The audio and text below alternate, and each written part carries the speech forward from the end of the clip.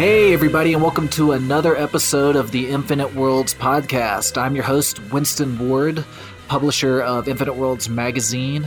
As always, I'm joined by my co-host, Nick the Tooth. All right, brother, we are here to talk about The Matrix Part 2. We're going to pick up where we left off last time, and in this episode, we are finally going to get to the big question. How is The Matrix Resurrection? So everybody stay tuned, and here we go.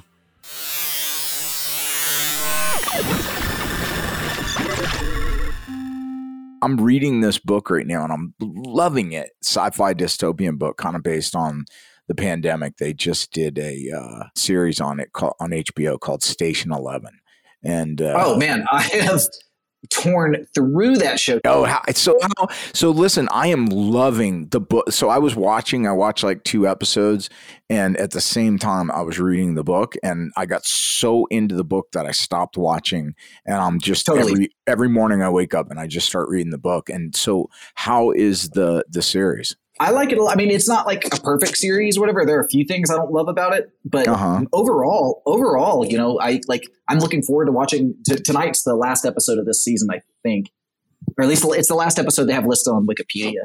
Okay. There might be one more after. It might be one more. I wonder if it's an ongoing series or it's just a limited like mini series, like a season or so. I'm not sure, but I'm enjoying it a lot so far. Yeah, truly. I love it. I really I like that kind of stuff. You know, like generally speaking. Okay, so here a little bit of a segue. Don't spoil too much for me. I won't go into that. But it's really funny. For the last couple of years, I've been writing a book, and I finished my first draft, I think in like November, and I handed it off to an early reader, and there are a lot of similar themes to Station 11 to what I'm writing. It's definitely it's a post-apocalyptic thriller, and you know there's some themes. And just yesterday, my early reader messaged me and was like, "I finished. Let's talk about it." And it was a huge weight off my mind. You know, they were very encouraging. Oh, congratulations, dude! I can't wait to read it. I'm stoked. I've got to sit down and do like a full rewrite now. Yeah. I've got extensive notes. It's a process. But I'm really hoping to be able to do it this summer, to release it this summer, so all my close associates can get a chance to read it before I try to pitch it to us. Winston, what's interesting is, you know, I've always pondered, like, why is it that we, you know, love dystopian novels? And I kind of feel like, and I'm not going to totally segue into The Matrix, but one of which is what we're discussing today. But I always wonder if it's because we feel constrained and oppressed by the system that we're in, you know what I mean? And the idea, it's a fantasy that, man, if this was all obliterated and I wasn't like a cog in a wheel, like, or you know, a battery copper top in the Matrix, you know, that's why we fantasize about that. I don't know what it is. I don't know. What do you think? I don't hold back from making that point in the book I'm writing. Okay. I try to be kind of tongue in cheek about that, about how actually I'll give this away real quick. I start the book with a quote from Haruki Murakami from 1Q84. Oh, one of my favorite writers. Yeah. And the quote is, "Everyone deep in their hearts is waiting for the end of the world to come." Wow. Yeah, exactly. That's it. Yeah. That is definitely a theme I'm trying to play into, about how all of us are kind of like, okay, maybe this is fucked. Maybe we should just wipe the slate clean and try again. It's a tough idea, but you know, I think it does linger in people's minds. You know, like the idea of the apocalypse, the end of the world, has been on people's minds since pre-biblical days. Well, you know, and if you think about it, I mean, it's life and living, especially in any kind of a society. What tends to happen over time is that it's like a Monopoly game where power aggregates in a few hands, and that's the thing. You've seen it since pre-biblical times, right? You had slaves. I mean, you probably started out with a very equal society when it was a tribe, and then it just quickly aggregated with, you know, we moved into from hunter-gatherers to, once we started farming, then it became about property rights, and then it became about mine, not yours, and who can amass the most. And then all of a sudden you're in a Monopoly game when you're like, fuck, dude, I don't want to roll again, you know? Right. All of these stories have like a figure that leads them towards that point. You know what I mean? Like a chosen one kind of either, brings them back from the edge or leads towards that eventual sea change. Yeah. The toppling of the old system and the bringing of the new system. And bringing in, and what is it always? What is Zion in the Matrix? What is, in the Bible? It's all, we're going to have an equal society, let's get rid, let's wipe the board, which is where, sometimes, I look at in our society and how there's this worship of, especially in a capitalist society, of those who have amassed so much. Like we're seeing a lot of that with Elon Musk, and he's making this argument, well, billionaires shouldn't even pay taxes, and it's like, oh, you fucking greedy fuck. You know what I mean? And some people are like, yeah, they're going to make sense. And I'm like, don't you understand there is a finite amount of money which equals power? And once that one person amount, I think I saw that since the pandemic that billionaires had amassed over $1 trillion since the pandemic. It's been one of the most, unjust. All the four richest people like Bezos, Musk, the android who runs Facebook, all those people have like doubled or tripled in value in 2 years. Yeah. I remember Warren Buffett years ago had said, and again, talking about the Matrix, where he had said, the only people who don't think, and I'm paraphrasing, the only people who don't think that class warfare is real are the underclass. And guess what? It's real, and my class is winning. He was brutal about it. I'm at the top and my class is winning, and it's not fair. We pay 14% in taxes. You as Americans, working Americans with, all the different type of taxes you pay 36%. So, yeah. And so here's Musk now saying we shouldn't pay anything. It's like, oh, of course not. It gets in the way of his dreams of, leading humanity to Mars. Obviously, I run a science fiction magazine. I record a science fiction podcast. The idea of people going to Mars is fucking cool. There's no doubt about it. That's cool. Pretty much everything I read about going to Mars is cool. The idea of setting up a human colony on Mars is not worth any of our resources right now. Distributing our resources the way we're doing it right now in order to have a colony on Mars makes no sense. A colony on Mars cannot exist if Earth stopped working.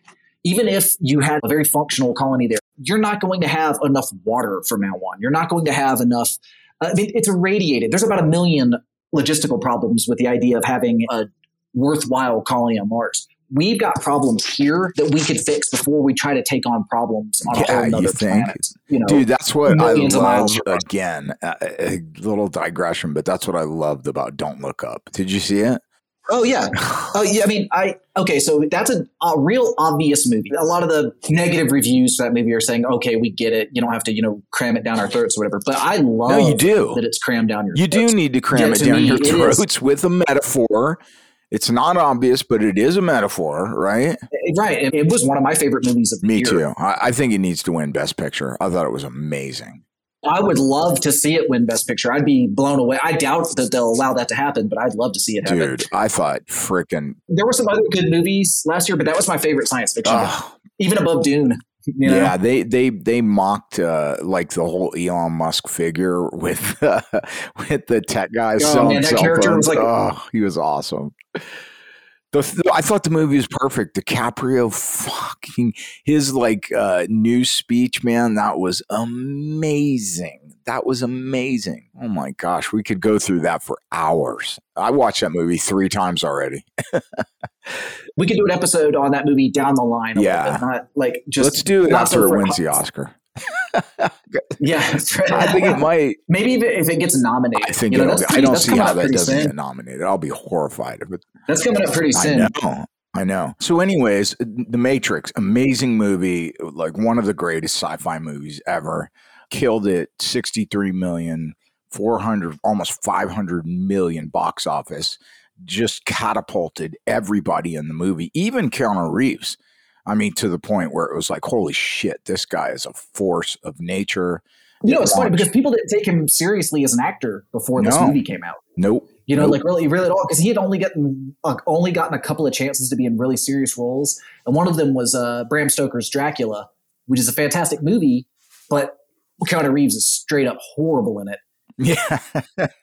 Part of that is because he's terrible at accents, but also because he was also filming other movies at the time and he was barely getting any sleep. And there's a really great, like, if you could look at all this story up, it's one of his biggest regrets is that he wasn't able to give that movie the time it deserved. And also having to appear across from, some of the greatest actors in history. Yeah. John Malkovich and Yeah, so it's not entirely his fault. But the point is that he wasn't really taken that seriously as an actor. And this really changed a lot for him, I think. It wasn't like an immediate thing where he was immediately getting serious leading roles. But as time has gone on, he's certainly been able to do that. Now you think Keanu Reeves, you think John Wick. Yeah. That's quite a bit different from Bill S. Preston Esquire. Or wait, is he Ted or Bill or Ted? No doubt. And you have to think that, anytime you're catapulted into the public consciousness, worldwide, global consciousness, like, DiCaprio with Titanic. And I mean, it's a different world for you. You have now crossed the threshold and your life will never be the same. Right. And so The Matrix did that for him, where everywhere he went, I'm sure people were like, yeah, you were already a star. You were a phenomenon after this. So I've heard him talk about how like people would give him Matrix quotes constantly. Like, I know Kung Fu and all that stuff. Constantly, I know Jiu-Jitsu. I know Jiu-Jitsu. I love that quote. Yeah. That might be why I went into I started training Jiu-Jitsu. I don't know. But yeah, it was so cool. But then after that came the next two movies, which the next one was called The Matrix Reloaded, and more or less had the same cast and crew, same producer, same cinematographer, same score writer, composer, and it made even more money than The Matrix. I know. It was an even bigger box office success. It made almost $750 million, and it broke the Terminator 2's still standing record for highest ever grossing R-rated film. It held that title until Deadpool came out in 2016. Yeah, so it was $750 million at the box office. That's not DVDs and streaming and it had a much bigger budget. It had like twice the budget and everything. But I'll tell you, man, it did not impress critics the same way. That's for sure. Or fans. I mean, I don't know anybody that liked it. I think most people agree that it's not horrible. If it were up to me, I'd give it a C+, possibly. Yeah, I'd give it a 5 or 6. Something in that ballpark or whatever. It's not a horrible movie, but here's the problem. I think they took a story that was already a little heady, already a little bit convoluted, and made it about 1 million times more convoluted. I know. They made a story that if you can follow the entire Matrix story and remember all of the characters, good for you, I guess. But damn, does it feel like a task to do that? Yeah. Again, I don't think it's a bad movie. Having watched it recently, there are definitely parts of the movie that I like. You know what I mean? I think Keanu Reeves continues to kill it. Carrie-Anne Moss continues to kill it. Hugo Weaving and the whole cast, they all continue to kill it. They start introducing lots of really unnecessary characters and ideas, and I'm trying to remember the names of some of these absurd characters that they start. No, dude, I think you hit it on the head, and I think it was so disappointing of a movie that if you look at the next movie, the third one, Revolutions, it only did $427 million in box office, and it only came out like a year later too. You know what I mean? It's not like I mean these movies were filmed at the exact same time, and so they came out again right after one after the other, and they came out the same year. Yeah, and half the people that watched it, you got to think, were like, "No, I'm not going to watch the third." Really? You're not going to watch the third? Right, of a trilogy. Watch Return of the Jedi. Yeah, of a trilogy. Yeah. Of a beloved trilogy. So, yeah, I mean, if that's any... Yeah, the box office definitely started to show. Indication. And, having watched these movies recently, to me, all of the events that, basically it all turns into like a Jesus Messiah storyline. It ends up being reduced to even more to a Messiah storyline. Because, before... If you just look at the first movie by itself, it's a lot easier to relate to, because even now there's this whole red pill, blue pill subculture going on in America, which move on, guys. But, the metaphor stands strong because you can look at the first movie and say, okay, it's about just freeing your mind from the constraints that society puts on you. And, once you do that, you will have the power to do the things you want to do, more or less. Yeah. That's really easy to relate to. Like everybody wants that. Everyone wants that in some level. But once you push past that, and now it's all about sacrificing yourself to change the world and be, and Zion and Zion what's and happening this in and Zion. this, And it was like, yeah, Zion did not work for me. It becomes increasingly hard to relate to. Yeah. Neo himself becomes more difficult to relate to over time as well. Yeah. They made $300 million less on the third movie than they made on the second movie. That's a big difference. Like a 40% drop. And that's 40% of the people that didn't go see it. Right. Were like, I don't even care. Yeah, and you know what? I was one of those people. I remember seeing the second movie in theaters and then being like, I intended to go see it, and then it came around, and I was just like, it just didn't hold enough importance for me to go buy the tickets. You know what I mean? Wow. I had stopped caring. And truthfully, that's really how I feel about the fourth movie. Is I think the fourth movie is like the entire trilogy in one movie. You're right. And I think that's why, let's go right to the fourth movie, because the problem that I had with it was so fucking convoluted that I was just like, I don't even okay, so he's a video game programmer who programmed a video game called The Matrix. And all of the things in those first three movies, he supposedly created, but, based on his memories of being Neo. And from there, it just got more fucking convoluted. And so, your critique of that second and third movie only carries through and is amplified in that fourth movie, in my opinion. That's how I felt about it. The fourth movie starts off intriguing to me. The first half hour or so of that movie, I was loving it. I was like, okay, I really like this. This is totally different. And now I relate to Neo again. You know what I mean? Yes. I relate to him again. But then as the movie tracked on, it just lost me. Yeah. I am so tired of machine gun fights. Yeah, I know. And, car chases and fight scenes that last like 8 minutes long. Miss me with all that. I want a story that I can get behind and is interesting or whatever. I know you really didn't like the fourth Matrix movie. We talked about this, and I know that you're not. I couldn't. I just got so lost, like you're saying, after the 30-minute mark. I was like, what the fuck is going on? They're constantly introducing characters like, I'm the train man's daughter. And I'm like, who the fuck is that? You're the Merovingian? I don't give a shit. Who are any of these characters? Yeah. Quit with all the callbacks and all that. Yeah, exactly. You know what I mean? They're going to bring everything back in from those first three movies. They totally did too. And, there are so many characters that I'm like, why is this character in the fourth movie at all? There's no. Then Morpheus, they were in that they had dark noir and all in the first movie. And then he comes out of the bathroom in some yellow suit. And I'm like, what is zoot suit? What is going on here? With just the tone of the movie, I couldn't, and the fucking, like I said, the cinematography and just the framing of the shots felt so pedestrian. Yeah, they changed teams. That they couldn't get Bill Pope back for the fourth movie, and they've got a different team for that. They have a different set of producers, and really just Lana took over directing it, and so that was just her view of it. But David Mitchell, the author, did help write the screenplay, which. There's something to be said about that. I think that movie is a good idea. It just doesn't hold up. Yeah. And recasting the characters, like I'm not going to feel the same way about Morpheus if you recast him. Yeah, and the problem with David Mitchell and getting him to write a screenplay is screenplays are not novels. The novel is a short story, and oftentimes what happens is that people will try and adapt the book or a novelist will write a screenplay and it just doesn't work because it's too convoluted. Right. And so, you know what I mean? A screenplay has to be so tight in every respect. And it just, again, goes back to your comment and your critique of the movie.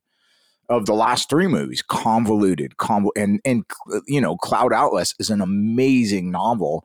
I enjoyed the movie, but it was a better novel. And why? Because I think things being convoluted are good in novels. I like that. Yeah, exactly. You know what I mean? I want my novel to be deep. Exactly. You're spending a lot more time on a novel. You have a lot more time to think of those things and to sprawl, go forever, do whatever. You know what I mean? Yeah. Go everywhere. I don't care. I love that. I don't care.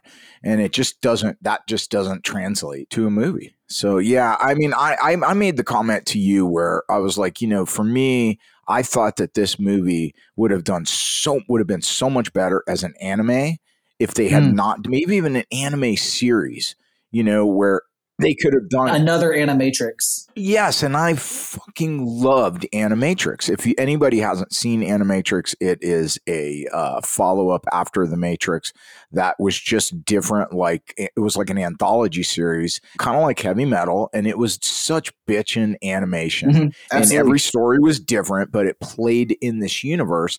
And I think this would have been a great anime series for like HBO Max. And they spent $190 million to make this fourth movie. It's by far the largest budget of any of the movies by 40 or 50 million bucks. Ugh. So far, it's only made $125 million. It was a bomb. They'll blame it on, they'll probably go, oh, it was because of COVID and all this shit. It wasn't because of COVID. Look at what just happened with the Spider-Man movie. He hit like $1 billion during COVID, last couple weeks in a matter of weeks, it hit $1 billion.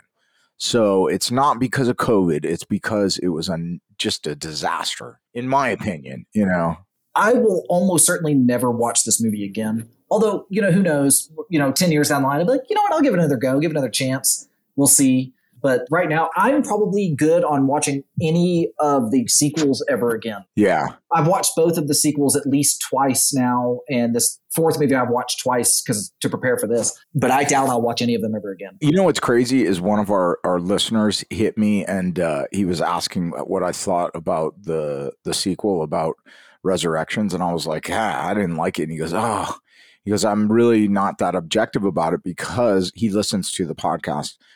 He goes, because my company did a lot of the special effects for the Matrix Resurrections. I'm like, well, you guys did a great job. That's not, that's just, that's not the problem. The tough thing about making movies is you might have a great team. You might have great sound design. It's not going to rescue the movie at all. That goes back to what we were saying. It's a miracle that any movie ever works. You know what I mean? It is. That's why great directors, they're always in demand because they're so good. And even great directors have complete fails. It just happens. Absolutely. It's just part of it. It's possible that they're just better as a team instead of, one working and the other not working. Yeah. That might have something to do with it too. And, there are a lot of other things about the fourth movie that I really didn't like. One, not to pick on one person in particular, but Jada Pinkett Smith is so fucking terrible in this movie. Like that section of the movie was so hard for me to watch because it was so cringeworthy. Like her playing old lady was so bad. It was so bad. I don't even know if I got to that. I think I did, and my eyes just glazed over by that point because I don't even remember it. I thought the casting was so bad. Like Agent Smith, I was like, are you fucking kidding me?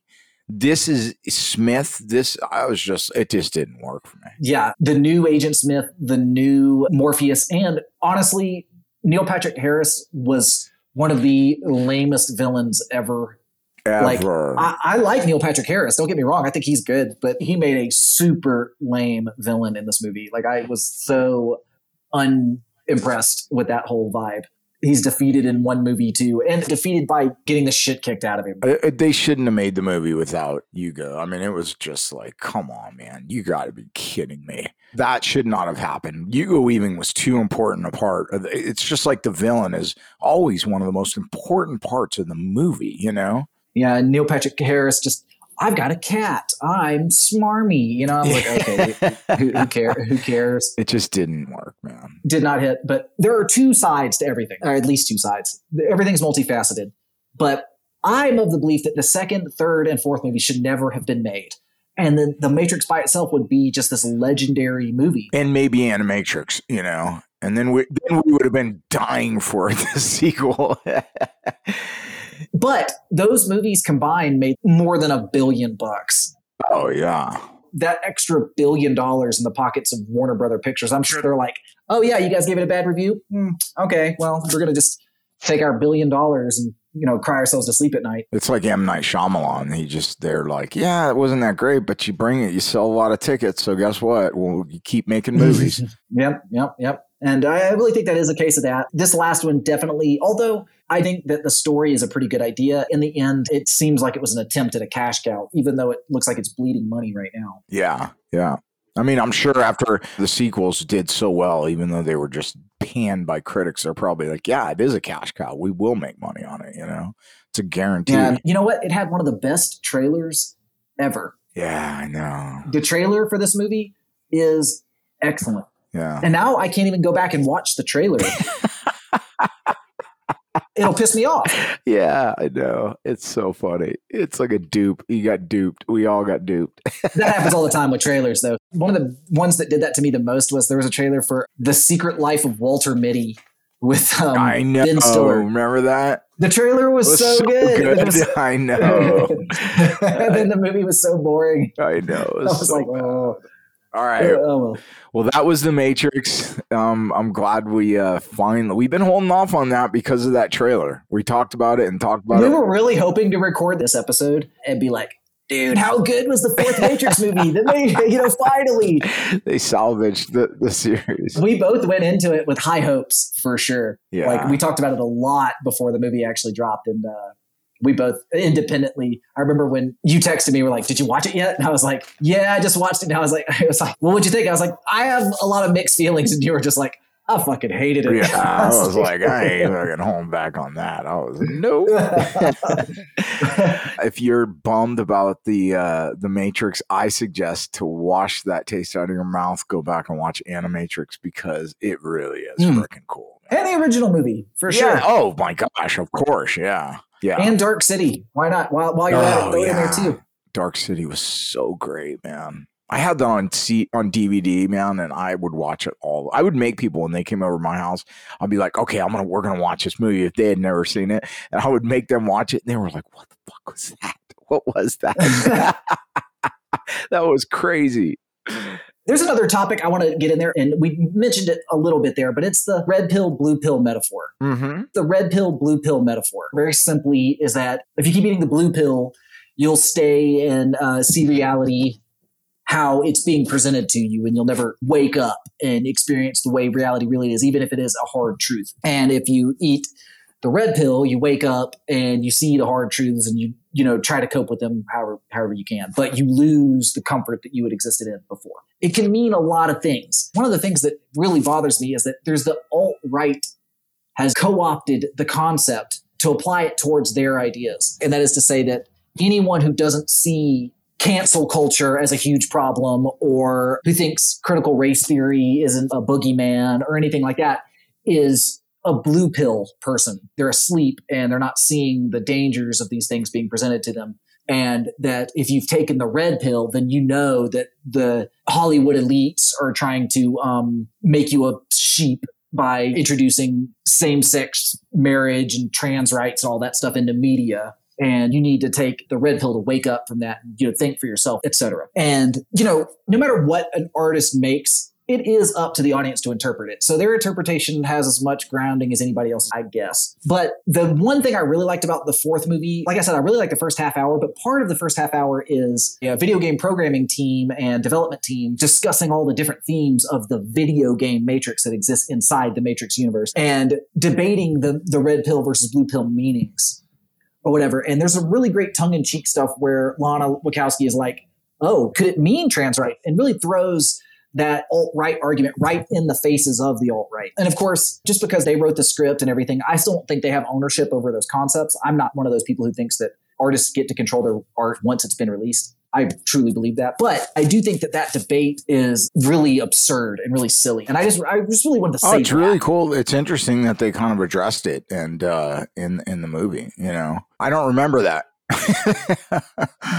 It's just some lines here and there that are thrown off. You know what I'm talking about? There's like that montage where he's just taking his pill and repeating every day, and they keep going to the same meeting and they keep pitching the same ideas and everything. And they take a couple of pot shots in that towards people who they feel like have co-opted their concepts, to their own benefit. No, it's kind of fascinating, to be in that position where you're making a movie and the movie, I think the theme of the movie is meta. It's very, very meta, where it's like, what is reality? What isn't it reality? And reflecting on, is he in the Matrix? Is he not? Now he's making a video. So now you've got these level upon level. Meta is basically a level upon a level, of reality. And now in this latest one, the Resurrections, it's so meta. There's like so many levels, and then they're commenting on society. And so, no, that's kind of interesting. That's really all I had to say about that. But I just thought it was worth mentioning because it's interesting because, again, that's like, I think that's the biggest theme of the movie. I think that, we are living in a society where, we spend so much time on social media and looking at, fake, really unrealistic, lives of people. That's what an influencer does. And it just begs the question of, wait a minute, we are in a very Matrix-like reality, because that's not really who you fucking are on that Instagram story where you're creating this life for us to think that, you got it all together or whatever it is, right? And that applies to both of us too, by the way, audience. We're both, I really don't like the word. I wrote an intro for one of my magazines about how I don't like the idea of being called an influencer, but technically speaking, that's what I do, but it's not really a title I'd give myself or whatever. But you're right. You have an online personality, right? You have an online personality because of the magazine, because of the podcast, because of whatever, my jujitsu. And then it becomes, this what you post looks like your reality. And so our brains, like, I follow someone and I look at it and I'm like, wow, man, look at their life, blah, blah, blah, blah, blah. But, they still wake up and go to the bathroom and we don't see that. You know what I mean? And, most people aren't sharing the negative aspects of their lives. Yeah. The loneliness. I'm a real person too. I've got dirty laundry to do today, or, stuff like that. But, only enough to humanize them a little bit for their audiences, not getting into like the shouting matches they have with their spouses or their bills are behind or whatever else, the ugly stuff. And the idea that you can filter that out. Oh, no doubt. Or would even more of what it means to be human. It's impossible for someone to really convey on Instagram or Twitter or anything, the monotony, the boredom, you know what I mean? The doubt, the loneliness. And that's what it really means to be human. That's what we spend the stuff so that goes much on inside your head. You know what I mean? Yes, exactly. So it begs, I think that the ideas behind this movie were, are just as relevant, if not more relevant. And I think they attempted to convey that and deal with those, but it just failed. Yeah. It just was too much. And that's why, as a series, one episode like Star Trek could have dealt with this, and one episode could have dealt with this. Right. It would have been a much better series. And again, way too complicated. The one-off would have been the ideal thing. And, I know sometimes I sound like an old dude being like, get off my lawn with these sequels and these rehashings and, make something original now. You know what I mean? And I know, guys, I'm just as guilty as everybody else of recycling ideas and, standing on the shoulders of things that came before. Well, you know what? Let's end this on that. And I will say I am watching Book of Boba Fett and I'm kind of digging it. Oh yeah, me too. It's cool. Keeping with the Western theme of The Mandalorian. I think we have a new episode of that today, don't we? Yes, that just dropped. So we're stoked about that. So as much as we hate sequels, come on. Yeah, exactly. I say this stuff and I'm like, oh, give me something new. And then I'm like, oh, Book of Boba Fett, huh? Oh, okay. Oh, he's at a Sarlacc. Oh, that's super cool, dude. Yeah, it was so cool watching him escape that. That was cool. My wife's not a big Star Wars fan. And she loved The Mandalorian. She loved that series. But otherwise, I can't get her to watch much Star Wars stuff. But she was like, well, this is by the same people who made The Mandalorian, so I'm going to give this a go. And I was like, I'm glad to hear it. So we started watching it. It's got so many callbacks to the original series. And I'm like, okay, those are Jawas. Yeah, okay, yeah. This is the Mos Eisley Cantina now. Okay, yep. And I talk shit about that, but then I do it just as much as everyone else does. So, guys, don't beat yourself up. We're all trapped in the blue pill reality, I guess. Exactly. All right. Well, this was awesome. I'm glad we finally tackled the Matrix. And I think for next episode, we're going to be talking about George Orwell's 1984 and Let's talk about Animal Farm too. Yeah, two of the greatest, most influential, important books of the 20th century. Yeah, only one of them is a sci-fi book, but it's kind of hard to talk about one without the other. And also, I think exactly. I think given like big tech, and like all the worries of big tech right now, and all people getting booted off YouTube, Orwellian, I think it's time for us to put in our 2 cents on what is really Orwellian. Yeah, what that really means. Okay, cool. Well, I'm looking forward to that one too, man. Brother. All right, brother. Talk to you soon. All right, man. Later, brother. Guys, if you're enjoying the Infinite Worlds podcast, you could definitely check out more Infinite Worlds related stuff by visiting our website, infiniteworldsmagazine.com. There you can subscribe to Infinite Worlds magazine. It's a full-color, ad-free science fiction magazine featuring stories, comics, and illustrations from creators all over the world. You can also sign up to our mailing list. You can follow us on Instagram at Infinite Worlds Magazine or on Twitter at IW Sci-Fi Mag. Also, you can find Nick the Tooth on Instagram at Nick the Tooth and follow his wild escapades. Theme song was written by Christopher Whitaker, and our podcast is produced by Andrew Alonso.